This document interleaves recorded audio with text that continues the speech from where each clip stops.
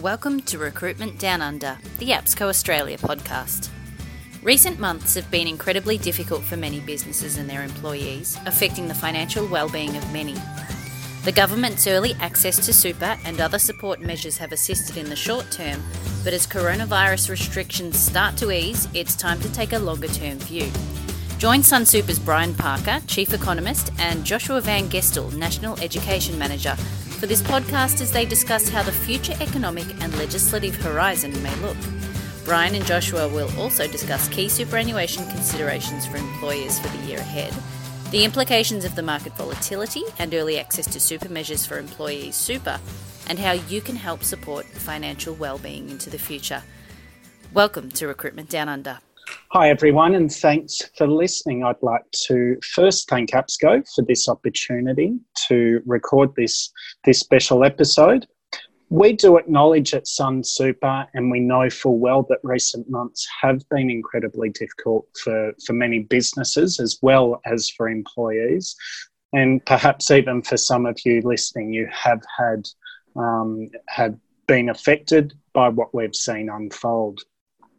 In a superannuation sense, the government's early access to super and other support measures have assisted many members in the short term. And we've also seen the severe falls and volatility that were occurring during March and April start to show some signs of reducing. But as coronavirus restrictions start to ease, I think it is important that we do take a longer term view, especially from a superannuation and investment sense where longer term objectives are very much key.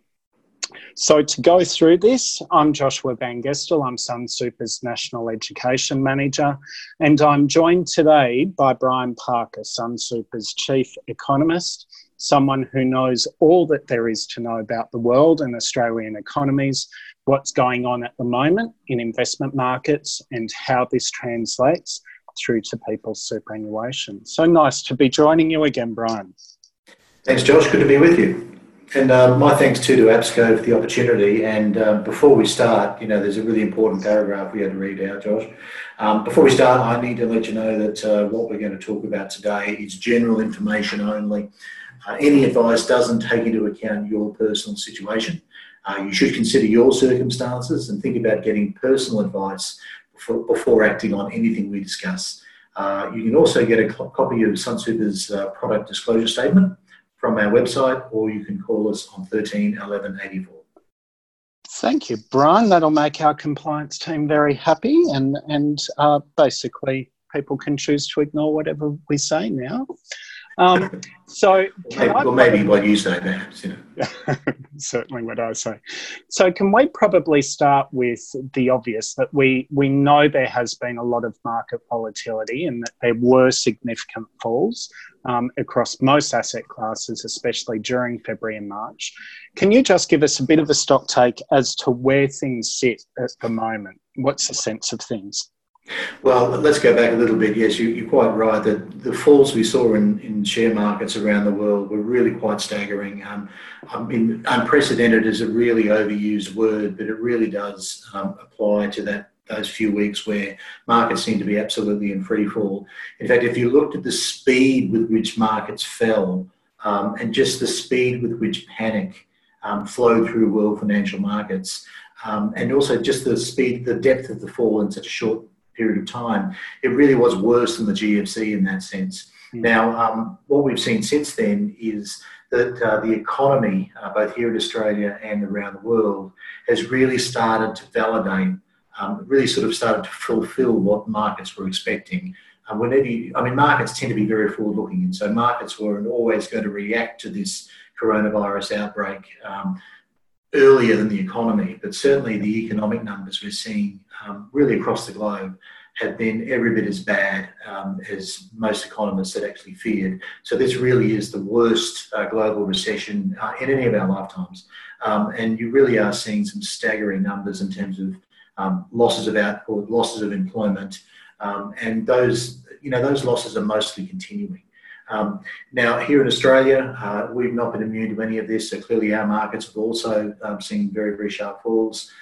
We've seen huge job losses, we've seen higher unemployment, Now, the measures that the government have put in place to try and protect people's incomes and maintain that link between workers and their employer, that has actually helped keep a lid on the number of people officially classed as unemployed.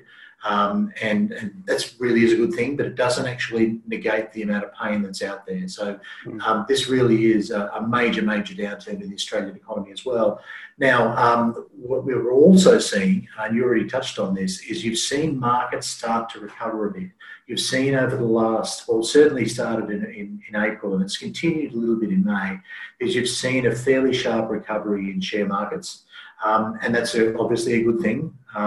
But does this mean that we're entirely out of the woods and the world will quickly heal and that there won't be setbacks, there won't be disappointments? I don't think we can say that. It's still a very, very uncertain environment. So even though the recovery we've seen in markets has been good news, I just think it's too early to get complacent about this. There's still lots could go wrong. There's still lots of potential setbacks along the road to recovery. So I think that's kind of where we are now. And I think we'll probably unpick some of that, but if I could perhaps just start with those unemployment numbers, where do they stand at the moment, and thinking also about APSCO's membership? Yeah, look, I think if you look at the magnitude of the job losses, I think that the headline unemployment rate only rose by about 1% to 6.2%. From 5.2 previously. But a lot of other indicators paint a much worse picture of the labour market. So, for example, Sunsuper's own job index, if you look at if I look at March and April in total and look at the number of vacancies for permanent jobs, it basically halved in 2 months, which is pretty dire. And the fact that unemployment only rose by 1%, that really does reflect the fact that it's more a function of the way unemployment is actually measured. So when the ABS statistics people ring you up or contact you and say, are you working? If you said no, they then say, well, did you look for work in the last little while? And if you said no, well, firstly, that's a really obvious response because there's no work and a lot of people were in isolation. So there literally were no jobs to look for. But officially it means because you did not look for work, you are officially counted as not in the labour force. You're not measured as being formally unemployed. So when you actually add back in people who are not in the labour force, they're technically unemployed. And so once they actually start looking for work again, which is likely to happen over the next little while, you will inevitably see unemployment continue to rise. Or rise a lot further. It may not rise as far as perhaps some people had expected earlier, but you will see, I think in the short term, another jump in measured unemployment once those people actually get out and start looking for work again. It's going to take time for people to be brought back into employment. And if we move away from employment and just think about where we work and in superannuation, we've obviously seen a lot of press about the numbers we've seen in volatility. We've also seen a lot of press around liquidity concerns around superannuation funds in general. But in reality, and I think we'll come to some of the things that are happening for those people that may be unemployed, but in reality, what's all this meant for people's superannuation balances and actually meant for superannuation funds? Well, what it's meant in terms of returns is that all the super funds have suffered significant falls in their returns. So you've seen very, very sharp negative returns both during the March quarter and especially during the month of March, which was particularly sharp. And so how have individual members been affected? That much of that depends on how they've been invested. And so if, like the majority of members, you've been invested in a balanced or a growth fund, particularly a balanced fund, you've probably seen losses of somewhere between 10 and 15%, depending on the fund, at the worst of it. Now, since then, thankfully, you have seen a recovery. You've seen during the month of April, the median or typical super fund did recover by about 3%, but it's still down from its recent peak. So we've got a fair way to make back. Now, those members who are invested in those funds typically tend to be those members in what we call the accumulation phase. So a lot of them may have many years to come before they retire, and so these sort of losses, these sort of this sort of crisis, if you like, that we've seen, this is the sort of crisis that it's even though it has been kind of unprecedented and certainly worse than anything any of us have seen, it's not the first crisis and it won't be the last crisis that those members will have to face. And market downturns, recessions, financial crises tend to happen quite frequently during the course of anyone's working life. And so what this means is that in return for, if you like, accepting that volatility and accepting that uncertainty, the reward you get for it is higher long-term returns. And so this is a reminder that superannuation is a very long-term investment. And so if you are relatively young and you are still invested in a balanced or a growth fund, provided you understand that superannuation is a long-term investment and that these crises tend to come to an end and markets end up recovering and moving on, then there's nothing you really need to do. But for those members who are perhaps closer to retirement or in retirement, if you're invested in such a way that you're losing sleep at night, if you're invested, maybe if you're invested a bit too aggressively, maybe you're sort of too exposed to share markets. Now, a lot of those members, I think, have really been through an awful lot of stress in the last few months. This is why it's so important to make sure that the investment you have suits your particular phase of life, suits your appetite for risk and your financial needs and financial goals. But if I can pick up on a few things you mentioned, particularly for those that might be some time out from retirement, we've seen a lot of people make decisions around their investments to reduce their exposure and perhaps move to more conservative investments. We've also seen 1.5 million Australians choose to withdraw up to $10,000 from their super. And we know from the data we're seeing from APRA that a very significant number of those people are younger, are in their 20s and 30s.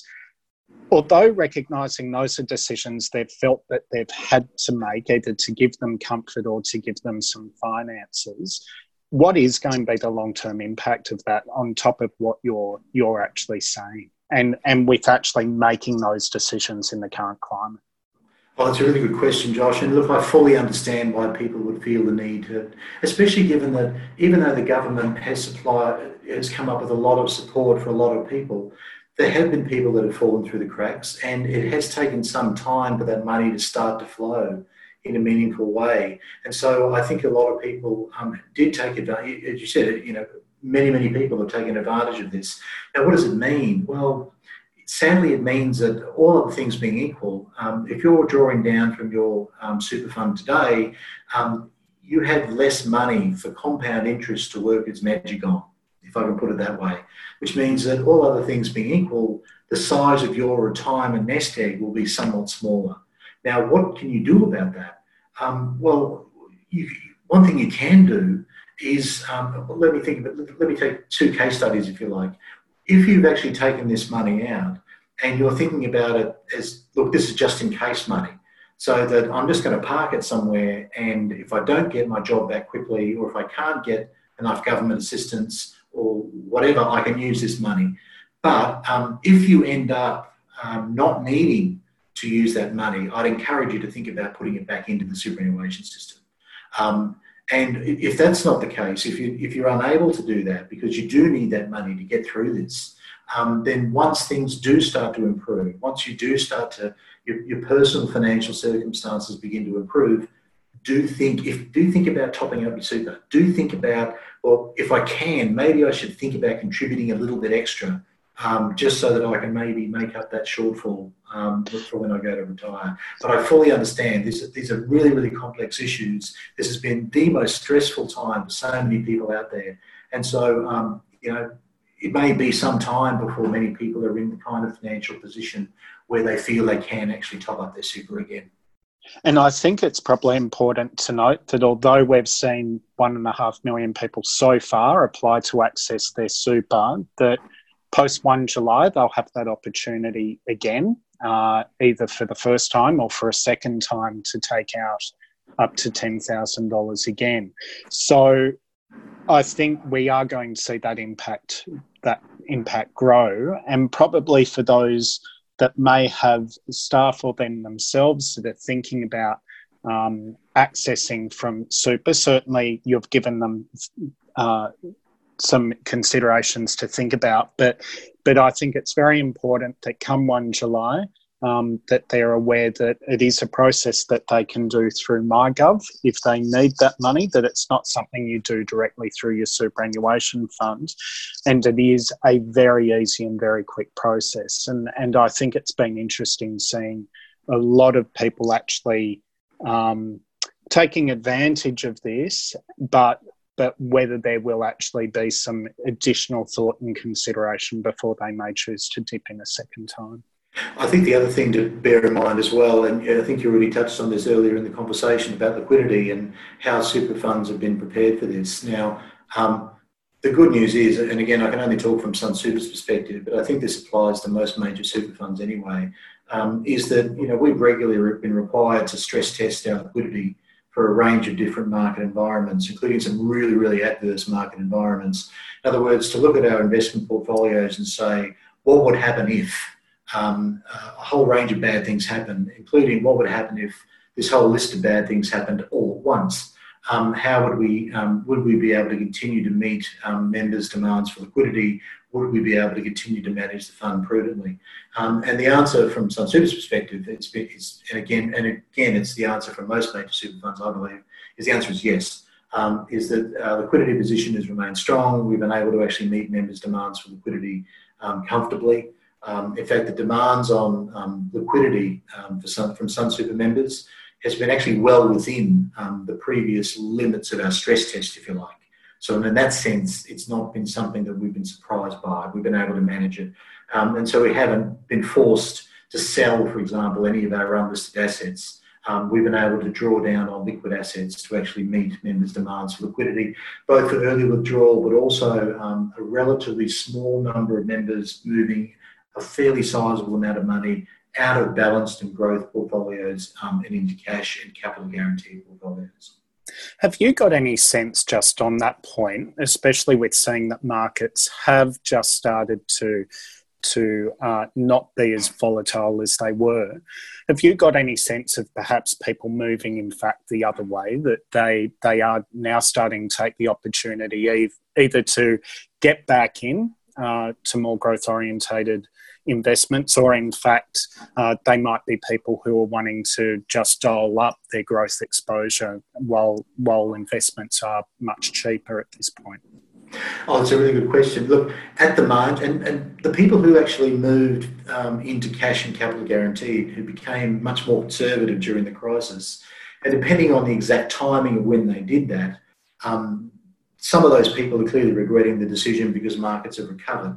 But what we find is that, and some of those people are have been getting in touch with their contact centre and saying, gee, I'm regretting doing that, maybe I should do the reverse. Well, that effectively means that you've really crystallised those losses and you're buying in after markets have risen. But so that's something you really need to get advice about, to actually make sure you understand the trade-offs there. But we're talking about a relatively small number of people here. In fact, we only had, out of 1.4 million members, really only a few thousand people do that. And what we've also found, and it goes to my point earlier about how aggressively you've been invested. So those members in our, for example, default option, which is a life cycle based strategy, those members who are sort of approaching retirement are already invested more conservatively than members who are younger and invested in the balanced portfolio. Now, out of those members, we saw a lot fewer of them switching during the worst of the crisis. The majority of the people who actually were switching, at least if I look at the people invested in the sort of life cycle, only literally 1 to 1.5% of people at those pre-retirement years, only about 1 to 1.5% of them actually switched. Whereas people in the life cycle approach, the people who were not invested in the life cycle approach, who are also approaching retirement, more like 14% of them actually moved, which I thought was interesting. So it goes to my point that if you are invested appropriately for your stage of life, then faced with a crisis such as coronavirus, you may not need to do anything at all. because any losses you've made are much, much less than the losses you saw in stock markets, and they're losses that can more easily be recovered. And that I think is important. But I always call it the sleep at night test, Josh, as you know, that if you're doing something with money which is causing you to lose a hell of a lot of sleep at night, that's like your body telling you that you're taking too much risk. Well, I'll come to a final question in a moment, but I think on that point, you have put a lot of work into the information that we've put on our website. We do have our COVID-19 hub that you can get to through our homepage, and I think very much that goes to some of what you've been speaking about, and also points to some of the other considerations you've actually raised around the importance of solid advice and also thinking about what are the implications of decisions that you may make. If I could throw to you a final question for your thoughts, and I know I'm probably putting you out on a limb a little bit here, but if you were to think about your chief economist crystal ball, and you've talked to some of this earlier on, how do you think things will move in the short term, unless we see something major and unexpected again hit us? How would you actually see things play out in the coming months? Oh, that's a good question. And again, the crystal ball is very foggy, obviously, especially at a time like this. But my sense is that we do start to see a recovery emerge in the second half of the year, that it's started to become clear that perhaps the worst of the job losses are perhaps behind us, and that certainly applies here in Australia. But it's also starting to emerge maybe in some other countries. But one thing I think is going to be the case is the recovery when it happens is going to be it's going to be slow, it's going to be gradual, and it's going to be uneven. And by uneven, I mean the performance in recovery is going to vary between different countries, different regions, different industries. So there are going to be some industries and regions and countries that will actually come out of this considerably better, and others that will lag. And which bucket you fit into will depend on a whole range of factors, including who your trading partners are, how heavily are you exposed as an economy to things like airlines or tourism or travel-related industries, because they're clearly going to lag considerably. How well have you contained the virus? So in other words, what's the risk you get a second wave? That could actually do even more damage to business and consumer confidence if you get a second wave, and people go, well, we're back again. So I think it's going to be, I do see a recovery, I see a gradual recovery, but it's going to be uneven, and it's going to vary dramatically across industries, countries and regions. Well, Brian, I'd like to thank you on behalf of APSCO in this case for your time. I would encourage everyone that is listening, if you do want more insight from Brian, or if you do want more information, that you can go to our website at sunsuper.com.au/COVID-19.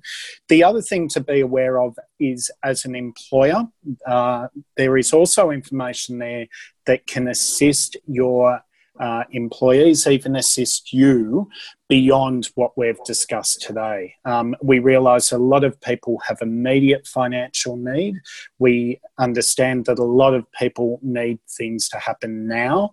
And so we've actually got a range of resources that are available there, from government support sites through to financial counselling services, and a whole range of other resources to assist not just our members, but to assist the broader community and employers in assisting their employees. So, Brian, before we wind up, any closing thoughts or remarks or words? No, I think that just to acknowledge, Josh, this is a really, really challenging time. We've not seen anything like this facing the world economy or the Australian economy for many decades. And so, as I said, these really are unprecedented times. But every crisis, every recession, every downturn comes to an end, bar none. That life and the economy and markets does go on, even from the worst of circumstances. And I think that this crisis will prove to be no different. Thanks very much, Brian. And to everyone who's listening, thank you very much for your time. We hope this has been beneficial for you. Talk to you soon. Thank you for listening to Recruitment Down Under, brought to you by APSCO. Join us next time. If it's happening in recruitment in Australia, we'll be talking about it.